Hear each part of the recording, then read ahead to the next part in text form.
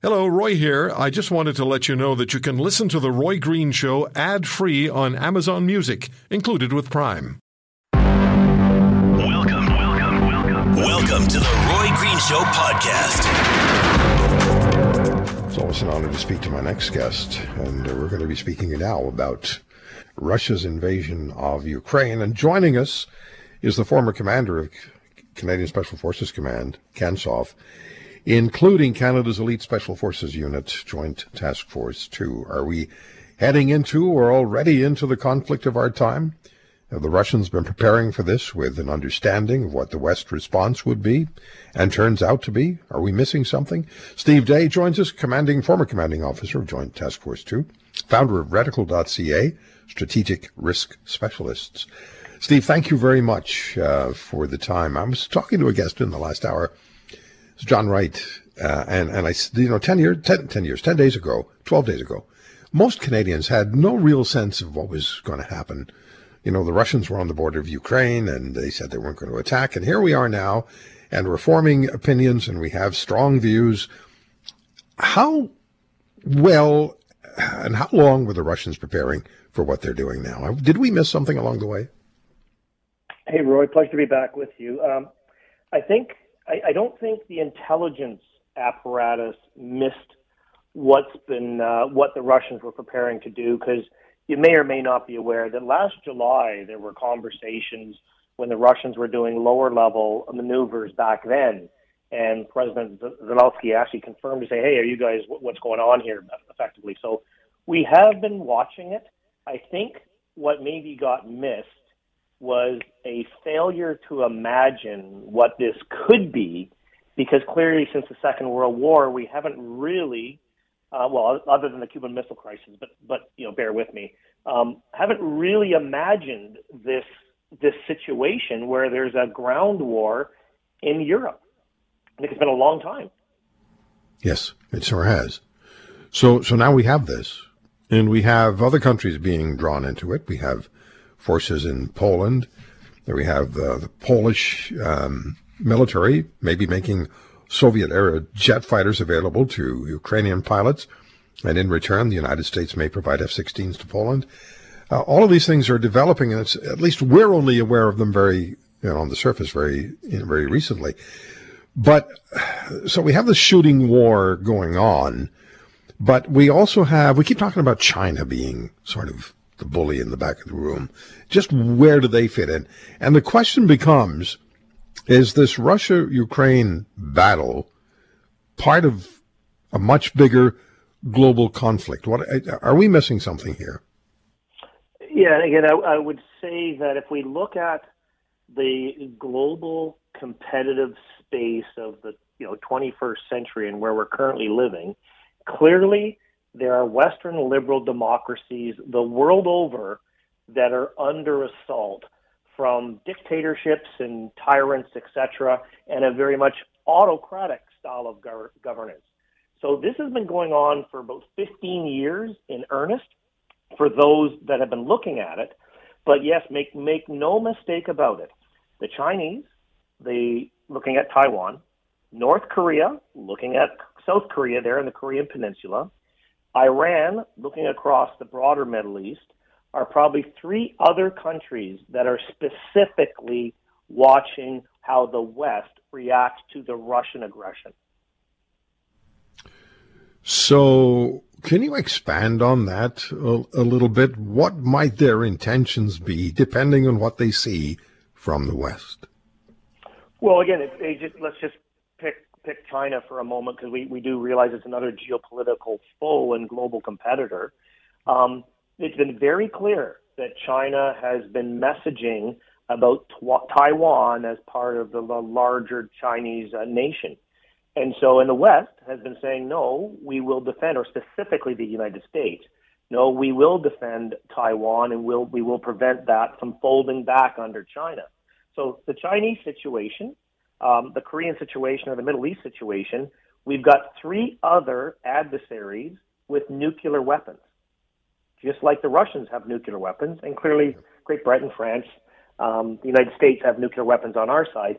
So this whole nuclear brinksmanship from Vladimir Putin is going to be watched very closely about, is he bluffing? I don't know. But if you're looking at that geopolitical space, if we do not, and I think we're actually doing not a bad job of uniting the West, but if we do not push back hard without igniting World War III or a nuclear exchange, then those other nations will absolutely be emboldened. So when you hear the term no-fly zone, and you hear the call by the Ukraine government, and you hear it supported emotionally by people on the street in the West, does that make any sense at all, or is the plan that's being discussed that we've been made aware of that Poland may make some Soviet-era jet fighters available to Ukrainian pilots who tested on those, who trained on them? In return, Poland gets F-16s from the United States. Does all of this come together? I keep hearing the term hybrid war conflict and hybrid warfare. I'm trying to put it all together, Steve. Yeah, and it's absolutely what they're in the middle of. Is this is a hybrid war. This is a hybrid conflict. And what that really means, it means using all the different levers of national power, diplomatic, economic, military, informational space, and applying those in different ways and means to achieve your national interests. So the Russians are very well known with their cyber threats, and they attacked Estonia in 2008. Clearly, they did the military piece in 2008 and then 2014 with Georgia and Crimea. They've used economic pressures against Europe for decades. So they've been very good from a hybrid perspective, not making sure they've crossed over that military line, which would draw us into a force-on-force hot war.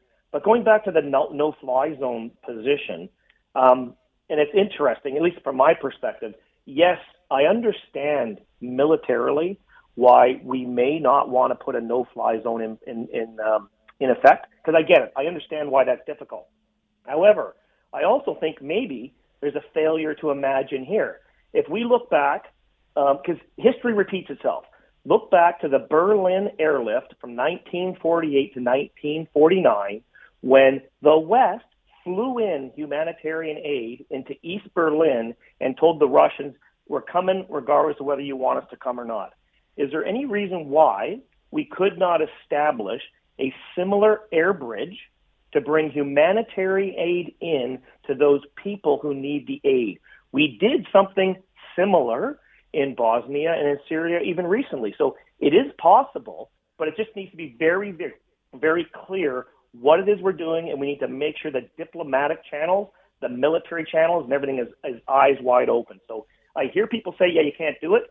I do not ever believe in nevers and black and whites. I believe in the gray space, and I think the West should be trying to play in that gray space and say, okay, got it, we might not be able to do a pure military no-fly zone, but why can't we do a humanitarian aid air corridor?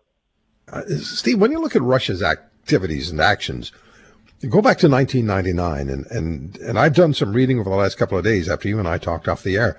I started to look at the Second Chechen War from 1999 to 2009, and Russia taking on a breakaway Chechen republic in a brutal manner, and it all starts to look familiar. Did it sort of, I don't know, did it begin with Putin there?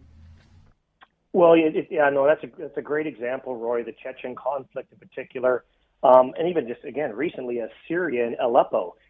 Russia, and I think it's important here to say we're not attacking the Russian people, right? This is the Russian government. And as we're seeing, there's a lot of brave Russians standing up to Putin and his henchmen. But going back to the Chechen comment, yes, we are seeing a replay of this. And part of this is because I'm convinced I'm not a Putin expert.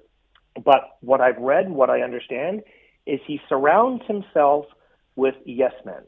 And so he doesn't get detailed critical thinking about any of the things he's trying to put in place. And that's not only that, it's a conscript army, so it's very much an organization that just executes orders without pushing back on them. So my sense is he's probably in a bit of trouble right now. And when he looks back from his experiential lens to Chechen, well, the world didn't really care about what was going on in Chechnya. They just let him do what he wanted to do. The world didn't really push back against Syria. when he was using arguably chemical weapons in Aleppo and what the devastation he did that. So he's potentially learned some wrong lessons back over the last 20 years, and now all of a sudden he's applying some of those wrong lessons in the wrong context, and he's got himself with his back against the wall. This is my looking at where we're currently at with Vladimir Putin in particular. Yeah, and he said earlier today that as long as Ukraine accedes to all his demands, he'll stop the war. That sounds to me like, I don't like where I am. I'm trying to get out of this. I may be oversimplifying things, but it certainly has a tinge of that to me. But let me come back to NATO and the responsibilities that NATO has and how we're being observed, as you said, by some of the dictator states in the world. So 2008, NATO's declaration in Bucharest, didn't that commit to opening the door to NATO membership to European democratic nations willing and able to assume the responsibilities of NATO membership? And then in 2014, there was another NATO declaration in Wales which recognized Russia's military action in Ukraine that year and committed to collective defense, crisis management, and cooperative security. So don't those two separate NATO declarations somehow suggest that Ukraine might expect protection from NATO, or am I just not understanding? Well, until you're a full-fledged member of NATO, and let's not lose sight of NATO as a defensive alliance, right? Right. So until you're one of those 30 nations, then you're not, you don't get the automatic defense mechanisms surrounding you. But what's interesting, and I'm glad you brought up 2008, Roy. In 2008, when NATO said, hey, Georgia and Ukraine, we're going to consider letting you into NATO if you get rid of the corruption in your government and start working and looking a little bit more like Western liberal democratic nations. Well, what happened in 2008? He went into Chechnya. He made the comment about 2014. He went into Crimea. So NATO, being a defensive alliance, hasn't always really thought about what their, big pronouncements, how that might be received on the Russian side. And I'm not suggesting we should give Vladimir Putin a pass here. What I am suggesting is sometimes when we send messages, we really don't think about it how it's being received by others. Okay, so Putin keeps saying he just feels NATO and the European Union are pushing up against his borders, and he's having none of that. That's his excuse or his rationale for his actions. His actions are horrendous, but that's his rationale. That would appear to be his rationale, because if you do look back to NATO circa the 1990s and look at NATO circa 2020, and you can see we have expanded eastward. Now, at the same time, we were welcoming Russia to come into the NATO fold, because the intent was we'd be one big, relatively happy family. I think he's learned the lessons over the years, and he's using our own weaknesses against us, just like any bully, right? You come across that bully in the schoolyard, sometimes you got to punch the bully in the nose, and you realize he's just a bully and he's actually a weak coward. I'm not suggesting with nuclear weapons we want to necessarily punch Vladimir Putin in the nose, but I think we need to get up there and keep the diplomatic channels open and say there's certain things we are absolutely not going to accept. For example, why do we allow him to keep stating what the red lines are? Why doesn't NATO put some red lines down? Yeah, exactly. Exactly. We certainly can do that, and it's been done before by President Obama, but that didn't mean very much once the red line was breached. So we'd have to do better than that. Let me ask you about your company and what you've been doing, Reticle.ca, strategic risk specialist, because you've been spending time in, I think it's 6 different European countries, and working with those governments in those countries. Tell us about that, please. Yes, since 2016, we have about 50 largely Canadian but other international instructors, and we support the NATO Special Operations Schoolhouse on a whole range of different courses. But in terms of Eastern Europe, we've actually been in 10 different Eastern European countries, helping those fledgling democracies, because I would still characterize lots of them as fledgling democracies, understand national resistance and national resilience. So whole of society defense constructs, and then national resistance in terms of if the Russians did come in, how do you resist? And so that's something that not only my company, but we're partnered with a U.S. company, and we support the NATO Special Operations headquarters in Chev, Belgium, as a matter of fact. Okay, I have to ask you this question. Your special operations, do special operators just see the world a little differently? You see opportunity and potential where others might not. Is that a fair question? Well, I think like any professional in any field, you're going to have people that look at the world differently. And special operations, we do look at the world differently, but we need our general purpose force brothers and sisters. We need the intelligence apparatus. We do need that larger effect or support to achieve specialized effects. But I would say special operations men and women generally view the world slightly differently. And that's okay, because diverse perspectives are what makes life worth living. This guy was first on the air with me. When was it? 1990? John, right? Yeah. When was the first time we talked on the air? I think it was 1991. 1991, huh? Uh-huh. We did federal elections together in the studio, provincial elections in the studio. Uh-huh. And I always really appreciated your knowledge and your expertise. And it's very interesting what you found out talking to Canadians at Maru Public Opinion, what you found out about how Canadians feel about what's going on in Ukraine. And this is the one that leaps out. 37 million population, 6.5 million adult Canadians say what? 6.5 million, or 19% of the adult population, says that if they could, that they would go to Ukraine and take up fighting against the Russians. And I think that is a combination of great frustration in not being able to do anything about this, and also a sense of humanitarianism to try and save the Ukrainian people from being taken advantage of by basically a wolf. So I think we've started to see people leave. There have been some very emotional broadcasts of people who are leaving and going to the Ukraine to take up arms in the Ukrainian Foreign Legion. It's happening from many other countries, but I think this goes beyond simply, people who in fact have been in the armed forces and want to travel. There are many who have never had any experience and who, I'm not recommending it, but who have decided that this is a fight that they want to be in because of what they're watching. Yeah. So I don't want to go through point by point by point. I mean, I can, but I'd rather if you would just share with us. I have all the points in front of me. Mm-hmm. But if you would just share with us, please, which particular answers to questions that you received resonate most with you? Well, I think there's a narrative when you take all the polling that we've done in the last week, which has been pretty extensive, and you put them all together, it actually says a story. And the story is, at the beginning of the week, 91% of Canadians said that they stood with the Ukrainian public. And at the end of the week, 92%. So unwavering support. We find that 63% of people believe that Mr. Putin is not bluffing about using nuclear weapons, that the veiled threat at the beginning could be a reality. And that is the tripwire. We saw a shift going from the beginning of the week that said we're tilting towards intervening with some kind of military power to a complete pullback, where Canadians effectively said, 3/4 of Canadians said, look, we want all of the arms to be given to the Ukrainians through NATO. We want as many sanctions put in place. In fact, it's interesting, Roy, because weapons overtook the whole aspect of the sanctions. So only 1 in 10 said we should just go ahead with the specter of potential nuclear fallout, and the rest of the people were pretty much on side with doing something.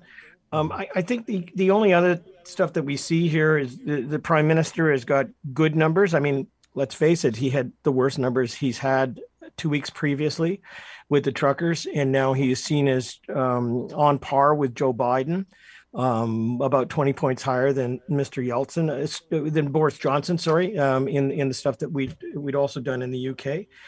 And so I think at the end of the week, what it paints is a grim picture of what we're watching, and some grim choices that Canadians see. It's almost like it's a bridge too far.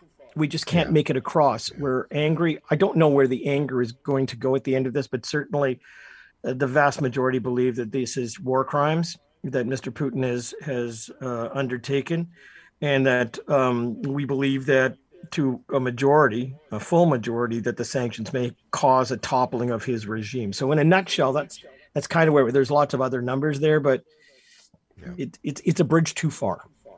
So I'm looking at a couple of the numbers that really jump out at me. So 2 weeks ago, we knew the Russians were massing on the border of Ukraine, but they kept saying we're not going in there.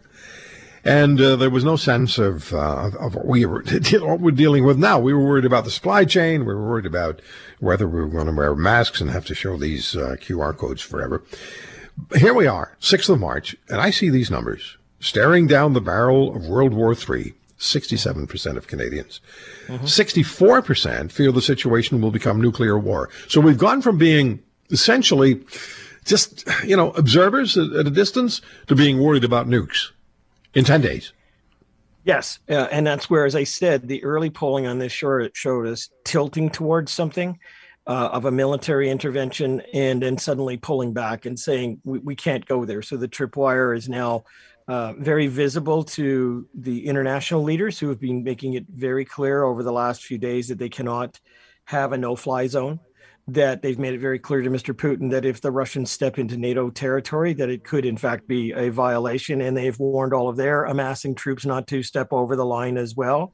What we've also seen, though, and there's been some TikTok visuals of it, tanks on train trestles heading off towards Kingston, just actually right through Toronto, and we hear that the Germans and the Poles may be handing over aircraft that the Ukrainians are familiar with, rather than the most updated things that they wouldn't be able to fly. Exactly. So we see a few things going on here. One is that we understand that we can't cross that tripwire without potentially triggering something devastating. On the other hand, we're quite prepared to send in military equipment from Canada and our allies, as well as the economic sanctions. We've spoken many times with Dr. Yuri Felshtinsky on this program, Russian-American historian, and one of his books is Blowing Up Russia, which has been banned officially in Russia, and it was filled with insider knowledge of how the successor to the state police, the KGB, so the successor, the FSB, launched a war and fabricated terror attacks. Alexander Litvinenko, who is Dr. Felshtinsky's partner, co-author of Blowing Up Russia, was murdered in London, as you know, and a UK government inquiry came to the conclusion after several years that the order had come from the Kremlin, and there were 2 men suspected of having spiked Litvinenko's tea with radioactive polonium-210. And one of those men, and they were trying to extradite him to the UK, one of those men was awarded a state medal by Vladimir Putin and became a member of the Russian parliament. So the individual who is suspected of having murdered or participated in the murder of Alexander Litvinenko gets a medal from Putin and becomes a member of the Russian parliament. Dr. Yuri Felshtinsky joins me, Russian-American historian. Blowing Up Russia is one of his books, which absolutely infuriates Putin. And another one of his books is The Corporation.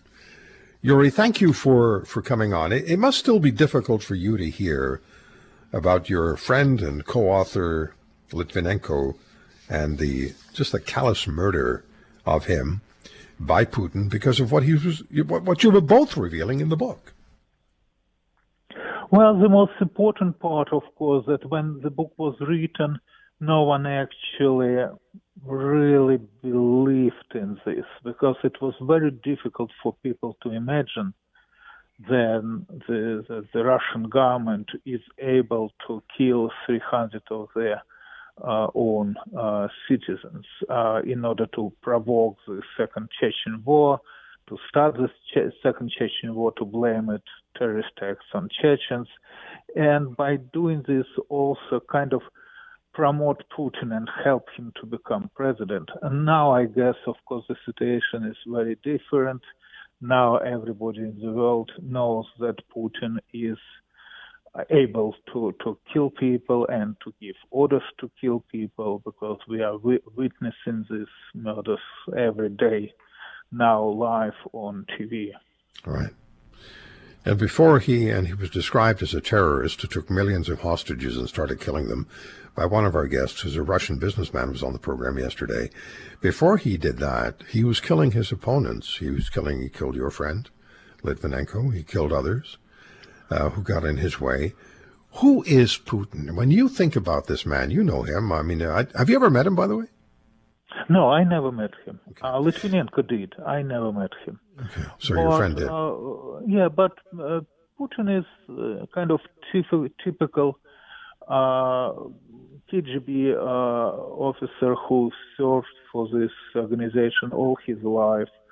And then he slowly was promoted to high and high positions. And at one point, he became director of the FSB. And when it was time to replace Yeltsin, somehow the FSB was so much controlling the politics of Russia that all three candidates whom Yeltsin had in front of him on the table to choose from were from KGB. There was Sergei Stepashin, who was former director of the state security, Evgeny Primakov, who was former director of SVR, which is Foreign Intelligence Service, and of course Vladimir Putin.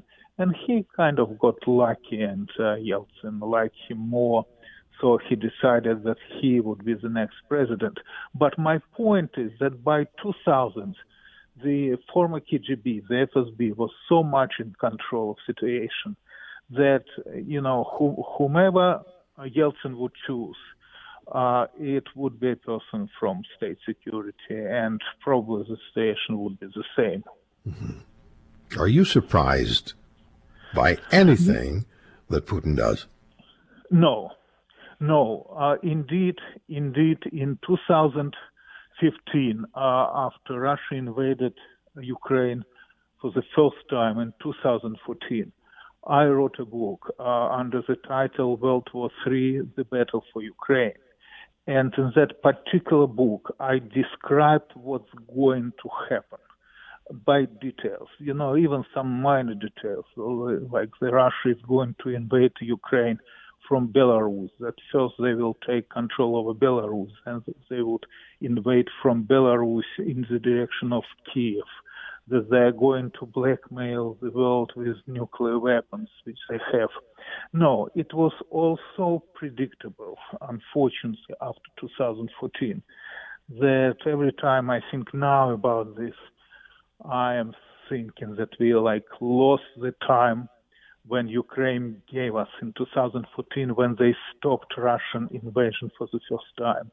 And we had those 8 years, which we unfortunately lost. And now we were caught by surprise by Putin. And I think now, at least, the entire world understands how dangerous Putin is, and the entire world understands that we have to deal with him, and we have to break his neck now, literally.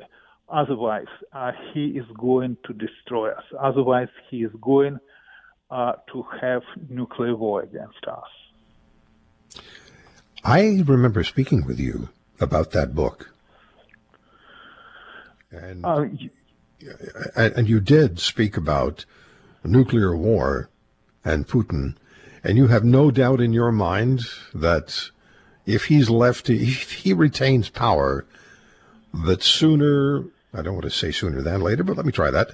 Do you have any doubt that sooner than later nuclear weapons will come into play in some way with Putin? There are several laws which were passed by the Russian government recently, which are very important. One of those laws was passed in December of 2021, prior to invasion, and it deals with new standards for mass burials of victims, including those who are killed by radiation or by nuclear weapons. In addition to this, there is another law. When Russian army now has mobile crematoriums, which are following the army. So instead of carrying bodies back to Russia, they are going to burn them right, where they are, and send just ashes to Russia. There is also another law that soldiers are not allowed to carry with them any documents and IDs, including those metal, jetons, with the name. So no one would know who is who when they operate outside the Russian Federation. I mean, there are extremely, extremely unusual laws. Yeah. Let's put it this way. They carry now special equipment which is able to make, huge graves so they would put, mass bodies into those graves very quickly and cover it, and no one would know how many people were killed. It's very scary. But the point is the following. They are fighting in Ukraine now. They are not going to stop in Ukraine. They are going to proceed to Moldova. They probably will start the operation against Moldova even before they are done with Ukraine, because it might take some time for them to finish with Ukraine the way Putin, considers the operation to be finished. They are going to destroy the entire country because Ukrainians are fighting. And this means that Russia would use more and more power to destroy cities, literally, just completely destroying them. And our only hope, indeed, to stop Putin is to stop him in Ukraine, because as soon as he is done with Ukraine, and Moldova is, of course, a small state if you compare it to Ukraine, he will have control of all three countries which are not members of NATO. This is Ukraine, Belarus, of course, and Moldova. Belarus, as we know, several days ago withdrew itself from non-nuclear status. And Lukashenko would ask at one point Putin to return, quote-unquote, nuclear weapons which were taken from Belarus in 1991 when the Soviet Union collapsed. We have 3 minutes, Yuri. How do we wrap this up? You said the only option here to get out of this and avoid nuclear confrontation at some point with Putin, and I think you say sooner than later, is to take him out. Do you think that there is that kind of determination in Russia, and that there are the people who would say, hey, this is getting too out of control. We have to do something about it. We have to do something specific about it. Do you see that happening? No, I think we should not hope for Russians who are going to take Putin down. This is not going to happen. We are not going to be so lucky. What we have to do, what we must do in order to avoid nuclear conflict is to stop Putin in Ukraine. This is our only chance. Because if Putin takes Moldova and Ukraine and Belarus, then he will present an ultimatum to NATO and will demand the Baltic states. And then we are going to have a full-scale war between NATO countries and the Russian Federation. And then we are going to have, of course, nuclear war, because the moment Putin realizes that he would not be able to win conventional war, he would use nuclear weapons. So we better fight Putin on Ukrainian territory, where the entire country is opposing him, precisely because Ukraine is not member of NATO. If we do it from territories of NATO, like from the Baltic states or from Poland, we are talking about nuclear war. Does he leave you alone because you're an American citizen? Because he killed your co-author, Litvinenko. Well, he killed many people, and this is, of course, Are you scared? Do you worry about it? No, and especially now, I think we have much bigger problem to deal with. And the last thing, literally, and honestly, the last thing I think, is about my personal security. This was never a priority for me. Oh, you're a brave man. Especially now. So what are the concerns about the nuclear facilities in Ukraine? And they have quite a few, and they rely on nuclear energy. Bob Leach spent years as a senior manager at the Vermont Yankee Nuclear Power Station. As senior manager responsible for radiation protection, he developed and implemented the radiation protection program at the nuclear power station and developed and maintained the environmental program. Bob, thank you for coming on the air. Are you familiar with the types of facilities which exist in Ukraine, or are nuclear power plants essentially of different types of construction? Yeah, I'm familiar with what they've got in the Ukraine. Those are what they call BFER, Russian reactors, but they're very similar to the CANDU reactors you got in Canada and the PWRs that we have in the United States. So it's a pressurized water reactor that's actually built inside a containment. Unlike Chernobyl. Sorry, go ahead. Unlike Chernobyl, which was a carbon uranium type of reactor, and it had no containment on that one. Okay. How worried were you when you saw this, the initial developments, the flames coming out of that reactor, or not the reactor, but the nuclear facility in Ukraine? How worried were you? Well, until I found out that it was an admin building, I was concerned. It could have caused a significant issue if it had been in the reactor compartment area or the reactor building. It would not have been an accident, anything like Chernobyl, but it could have fallen in the category of an accident like 3 Mile Island or Fukushima. Those were two accidents where there was big problems, but there wasn't a real significant hazard to the public from either one of them. Okay, so we know there are... died at either one. Yeah. We know there are multiple facilities in Ukraine. If they come under attack, how powerful would munitions have to be to seriously compromise a nuclear reactor? Well, the last study I saw, if you were trying to really blow up the reactor itself or the containment around it, it would take a horrendous amount of explosives just to damage the containment, and that wouldn't get you to damaging the reactor itself yet. That's just the containment the reactor is in. So I can't imagine a missile doing very much damage to anything other than the containment. Okay. You had a tremendous record. I checked your record of keeping staff at your nuclear facility healthy and total exposure to radiation below the national averages in the United States, and you maintained radiation waste at your nuclear facility at the lowest level in your industry. So let me draw on that experience. If the Ukrainians were to try to, shut these things down because the Russians were threatening to attack the facilities, this isn't as simple as flipping a switch and everything just turns off, is it? No, it's not. It takes in an emergency you can stop the reactor fission problem. In other words, you can shut the reactor itself down, but you still have a lot of decay heat that can be very hazardous. You got to cool it down also.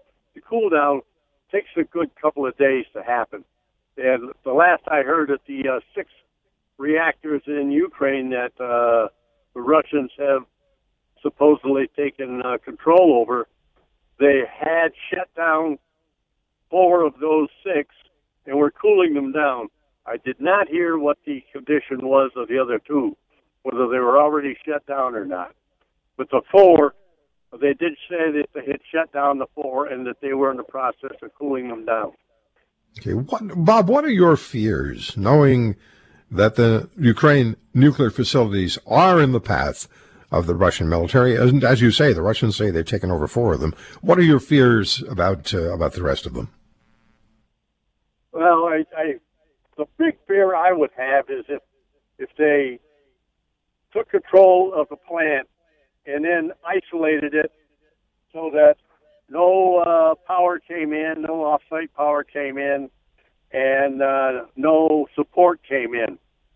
Then they could run into a Fukushima situation where they would ultimately run out of, they need a certain amount of electricity to handle the cooling of those plants, even after they are completely shut down, because they got pools full of nuclear fuel that is hot.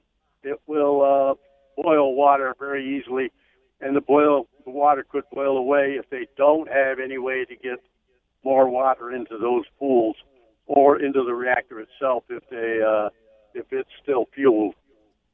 Yeah, and you'd wonder whether forward military units would really know what to do with those places. Well, they did say at the 6 units that they did retain the crew, even though they are under gunpoint all the time.